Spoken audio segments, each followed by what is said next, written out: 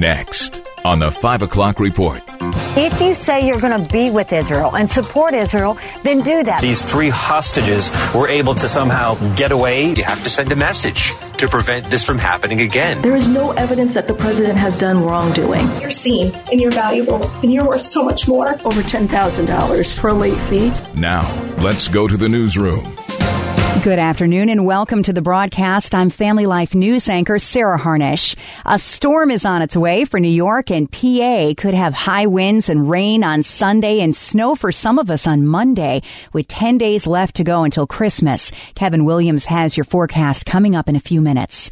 The Israeli military is taking full responsibility after 3 civilians were killed during friendly fire today. Israel Defense Forces engaged with militants, and during some time in the battle, what's believed is that these 3 hostages were able to somehow get away from their captors or were abandoned by their captors, but then they were mistakenly identified as a threat, and then the Israel Defense Forces then opened fire and then killed them. Reporter Ramy Inocencio says America wants casualties minimized. Republican presidential candidate Nikki Haley thinks it's wrong, though, for the Biden administration to try to dictate to Israel how it should wage war against Hamas. If you say you're going to be with Israel and support Israel, then do that. But you don't start drawing conditions on what they can and can't do. This was a country that fell to her knees with the worst attack since the Holocaust. And now they're trying to eliminate Hamas, the ones that did this, which, by the way, should be personal for America, because 33 Americans were butchered on that day. We've got American hostages. Let them finish the job. Meanwhile, Europe is on high alert following the arrest of Hamas fighters in several countries. The suspects taken into custody in Germany, the Netherlands, and Denmark. Correspondent Charlie D'Agata says that they have ties to the same terrorists that Israel is fighting in the Middle East. The investigation revealed a network of people preparing a terrorist act. Law enforcement agencies thwarted an attack, the goal to kill innocent civilians on European soil. Prosecutors say the suspects plan to store weapons in Berlin for possible attacks against Jewish targets throughout Europe. A teenager from Britain was found in France after disappearing 6 years ago. Alex Batty disappeared at 11 years old during a vacation in Spain with his mother and grandfather. This is the Great Manchester Police. Alex and his family remain our focus, and we still have some work to do in establishing the full circumstances surrounding his disappearance and where he has been in all those years. Now to holiday travel. Airlines are expecting over 39 million passengers to travel by plane this holiday season. This year, Southwest says that it's invested heavily in de-icing equipment, revamped its computer system, and has plenty of staff for this year. Jurors in Rudy Giuliani's defamation trial are beginning their second day of deliberations in Washington, D.C. They're determining what damages the former Donald Trump lawyer must pay Ruby Freeman and Shay Moss, who were Georgia election workers in 2020. The pair are asking for $24 million in damages. Plaintiff's attorney is arguing that you have to send a message to prevent this from happening again, that conspiracy theories and disinformation are sowed to the detriment, to the pain, involving threats against 2 ordinary Americans. The punitive damages have no estimated dollar amount. White House Press Secretary Karine Jean-Pierre insists there's nothing to see here when it comes to House impeachment inquiry into President Biden. There's no evidence. There is no evidence that the president has done wrongdoing. There's none. Absolutely none. But media critic Joe Concha says the president has been caught in a lie. Not only did Joe Biden talk to his son about his dealings, he also talked to his son's business associates on at least 22 occasions while he was vice president. And again, the questions remain the same. What service did Hunter Biden provide to all these energy companies in places from China, Ukraine, Russia, to be compensated in the manner he was to the tune of millions? And if Hunter's last name isn't Biden and he didn't have access to a sitting vice president, his father, is he even paid one dime? There are still many more questions and answers right now, and this is what this inquiry is all about. The president's son faces contempt of Congress charges for ditching a scheduled deposition this week. And if you're in Northern Virginia, watch out for the gingerbread man. Local police say an individual wearing an inflatable gingerbread man costume tried to enter a home in Arlington County earlier this week and then walked away after finding that the door was locked. Still to come on the 5 o'clock report, a court fight over New York's upcoming congressional maps, human trafficking in PA, and an opioid crisis health emergency declaration declaration. But first, weather with Kevin Williams.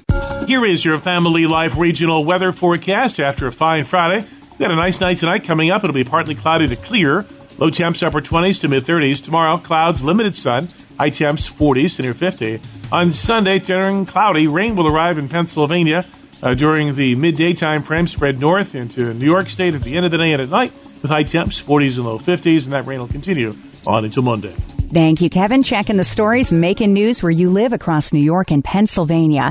New York Governor Kathy Hochul is being pressured to declare an opioid crisis health emergency. Family Life's Jeremy Miller has the story. Such a declaration would expand authority to boost public health measures, such as waiving copays for addiction treatment and accelerating the release of opioid settlement funds. New York has broken its record for overdose deaths every year since 2019. Opioids killed nearly 5 times as many New Yorkers as firearms in 2021, the year that former Governor Cuomo declared a public health emergency on guns, which Hochul has renewed 11 times.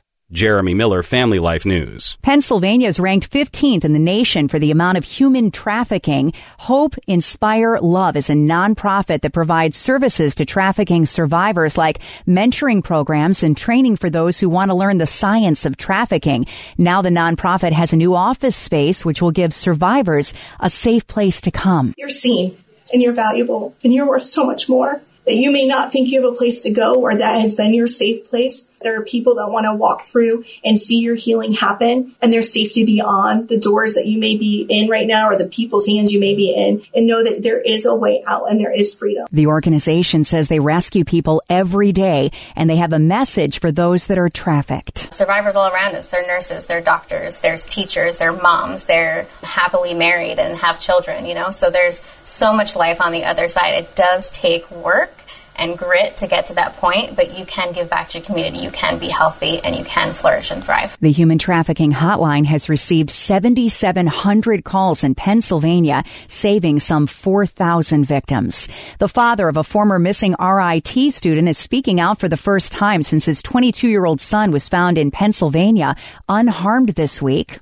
Hearing his voice was amazing. Mark Grant explaining the moment he was reunited with his son Matthew after he went missing for nearly a month. I just reassured him right out of the gate that everything was fine, nothing else mattered, and that we can figure anything out. He was located Wednesday afternoon 300 miles away at the Delaware Water Gap in eastern Pennsylvania.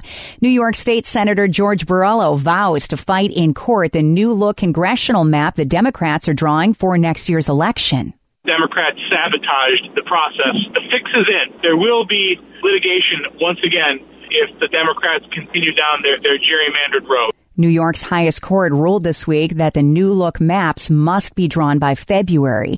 And every Friday, our own Bob Price sits down with Mike Geer from the Pennsylvania Family Institute and Jason McGuire from New Yorkers for Constitutional Freedoms to take a peek at what's going on in each state capital. It's called Capital Connection. Let's listen in. And it looks like in 2024, we will have new district maps that will likely help the Democrats in this state. Blue congressional seats will likely look bluer and the redder ones will look redder. And it's going to be a tough fight in 2024. Well, as the process played out before, this would deadlock at the committee level, and then when it deadlocks, it will force it back to the Democratic supermajorities, and they will draw the maps as they will. There is big news in Harrisburg as well. Apparently, there's some kind of a leak in the House chamber. Lawmakers are not, except for the budget address in February, they are not going to be back at work until after St. Patrick's Day. There does appear to be more of a political agenda at play in keeping the lawmakers out until after that holiday with the green beer. It turns out that Democrats are losing their one-vote majority, and so the Democrat leadership has decided no sessions for 3 months until that seat is filled.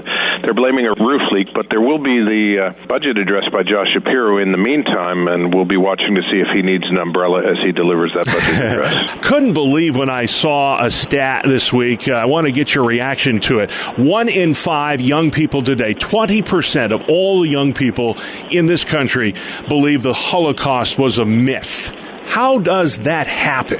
Yeah, it's stunning. I mean, at its root cause, we all understand there's a spiritual war that is going on, and I believe that's motivating a lot of this. There's also a major educational problem. Too often we are sending students off to these colleges to be indoctrinated in left-wing progressivism rather than really American civics and what it means to be a patriot in this country and to see the world in a way that I think I would more closely align with. Well, these proposals come in light of the unbelievable congressional testimony by the University of Pennsylvania president, which was so tone-deaf and heartless it cost her job. One of the bills that's been proposed would require colleges and universities that receive state funding to include in their bullying and harassment codes prohibitions against calls for genocide against the Jewish people. You can hear more on this feature by heading to our news page at familylife.org/news podcasts. Time next for tonight's market report brought to you by Faithward Advisors. Here's Family Life's Dave Margolotti. Stocks are mixed today to end the trading week. Markets continuing to climb as the Dow Jones Industrial Average is on pace to finish for its 9th consecutive gain week. Capacity utilization for the month of November came in at 78.8%. That was lower than the consensus as well as the prior report. Industrial production month over month rose 0.2%, coming in slightly lower than the consensus, but higher than the prior report. General Motors robo-taxi company Cruise announcing this week that it plans to cut 900 of its workforce due to safety concerns and operational difficulties. GM also announced plans to lay off 1,300 workers in the Michigan plant sometime early next year, mostly due to certain vehicle productions ending. Intel is getting into the artificial intelligence space as they get ready to release their new AI computer chips in New York next week. It's called Gaudi 3, which plans to compete with NVIDIA and AMD. S&P 500 sector gains coming from IT and consumer discretionary, losses coming from utilities and real estate. Crude oil closing above $71 a barrel. The Dow gaining 56 points, the Nasdaq rose 52, the S&P 500 unchanged. Faithward Advisors is a Christian financial planning firm helping faithful stewards do more. Online at faithwardadvisors.com. Trying to keep children entertained on the weekends can be an expensive proposition. Hi, I'm Rob West with a Faith and Finance Minute. A family of 4 can easily spend $50 or $60 just going to the movies. So here are some free ways to occupy the kids. Check out your community calendar. Most towns hold free events where your kids may even make new friends. If you have smaller kids and don't feel like going out, try a blanket fort. Invite the neighbor kids over and make a play date out of it. Don't be surprised if adults end up playing in the fort too. How about visiting an elderly or disabled person nearby? You and the kids can look for ways to help, and it's also a great way to share life and the gospel with someone. And that never costs a dime. Discover the best Christian financial articles, podcasts, and videos by visiting our website, faithfi.com, or by downloading FaithFi, Faith and Finance from your app store. Coming up on the 5 o'clock report, how many library late fees have you accrued? One family may have just set a record with a book return that's more than 100 years late. We've got more after one last look at weather with Kevin Williams.